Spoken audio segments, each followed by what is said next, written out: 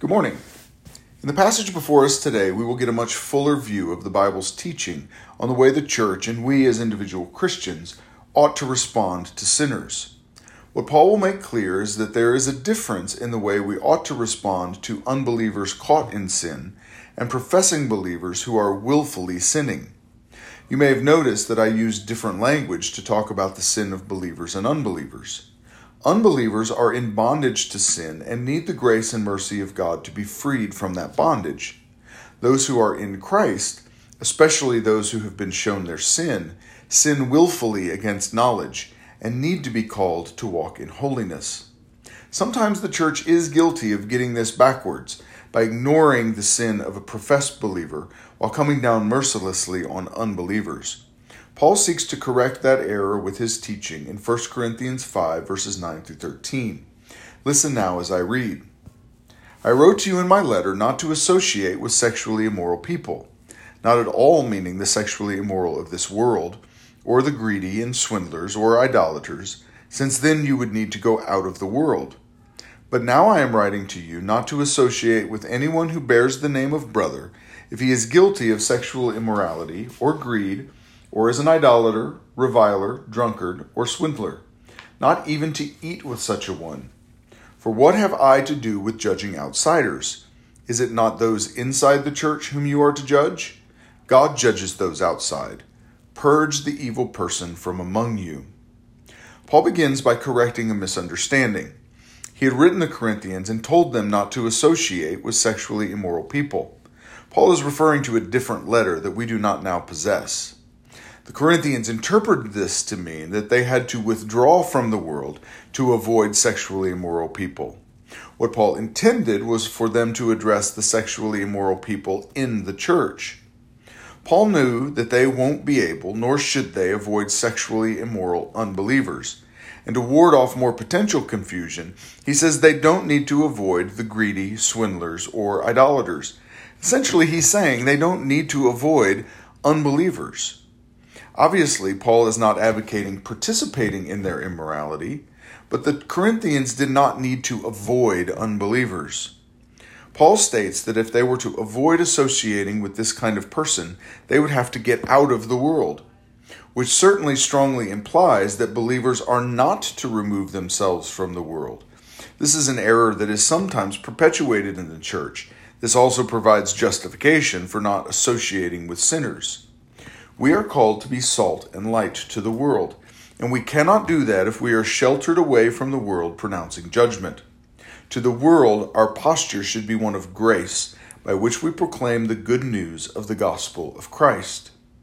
We see the same kind of conflict in the Gospels. There, the religious leaders routinely shunned those they deemed sinners and criticized Jesus for embracing them. Jesus not only went out of his way to embrace sinners, he routinely criticized those religious leaders who thought they were righteous, but were actually doing harm. We see this in Matthew chapter 9, verses 10 through 13, where it says, And as Jesus reclined at a table in the house, behold, many tax collectors and sinners were coming and reclining with Jesus and his disciples. When the Pharisees saw this, they said to his disciples, Why does your teacher eat with tax collectors and sinners? But when he heard it, he said, Those who are well have no need of a physician, but those who are sick. Go and learn what this means. I desire mercy and not sacrifice, for I came not to call the righteous, but sinners. Jesus went to eat with the tax collectors and sinners because they were sick and in need of a physician. He came to call sinners. We see something similar in Luke 15, 1 and 2. Now the tax collectors and sinners were all drawing near to him.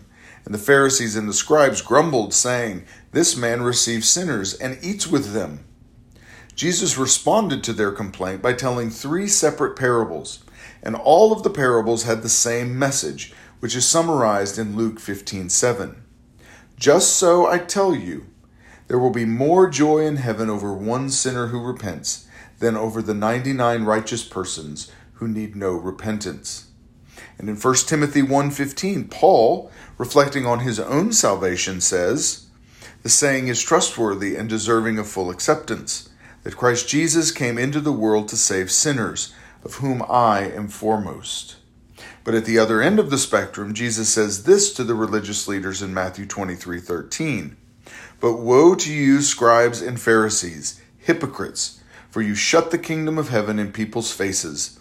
For you neither enter yourselves nor allow those who would enter to go in. Jesus commands us in Matthew chapter 28 to go into the world and make disciples of all nations.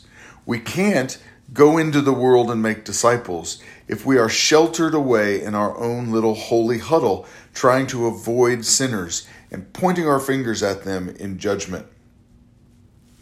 When Paul exhorted the Corinthians not to associate with sexually immoral people, he meant those in the church who, as Paul says, bear the name brother, who are sexually immoral. But not just those who were sexually immoral, but also those who were greedy, idolaters, revilers, drunkards, and swindlers. Paul says that they are not even to eat with such a one. Eating is a sign of fellowship and camaraderie. Eating is done in community. Those in the church who were living in sin did not belong to that fellowship, and it was a sin to act as if they were. I've said it throughout our study of 1 Corinthians 5, but it bears repeating. Paul is not talking about someone slipping up and committing a sin.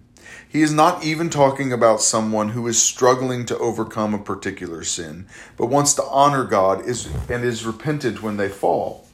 He is talking about one who persists in their sin and will not repent even when they are called to repentance. This is the person who glories in their shame. At the end of chapter 5, Paul will lay it out plainly for them so they are able to understand God's responsibility and their responsibility. He begins with two rhetorical questions. For what have I to do with judging outsiders? And is it not those inside the church whom you judge? The answer to the first question is clearly nothing. I have nothing to do with judging outsiders. That doesn't mean we don't proclaim the gospel to them, but proclaiming the gospel is not judging. It amazes me sometimes when Christians are surprised that people in the world are acting worldly. That's what we ought to expect. Instead of standing in judgment, we need to show love, grace, and mercy. And most of all, we need to proclaim to them the good news that there is freedom in Jesus Christ.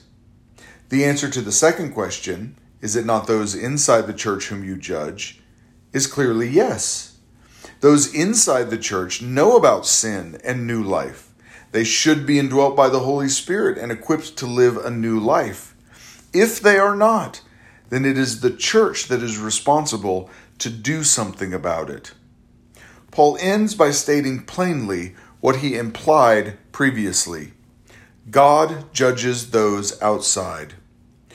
When we get worked up about the world being worldly, we demonstrate that we don't really trust God to bring them to repentance or to judge them adequately. We act as if we have to do his job for him. But then he says plainly, purge the evil person from among you. We are responsible to exercise discipline on those who persist in their sin. This needs to be done in wisdom, but their sin cannot be ignored. Paul pulls no punches in calling such a person evil. If the church doesn't act, the leaven of their evil will infect the entire church. Today, as we close, I want to again pray for our grammar school students.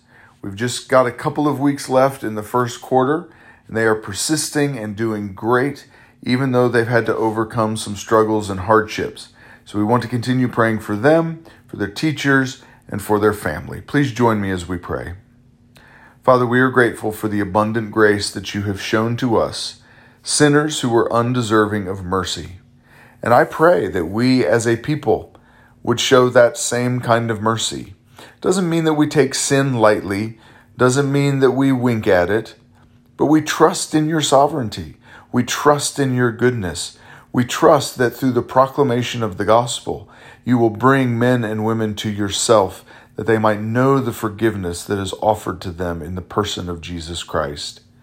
Father, I pray that we would also, in our churches, be diligent, not to be those who are out looking for sin or trying to dig into people's lives to find something we can accuse them of.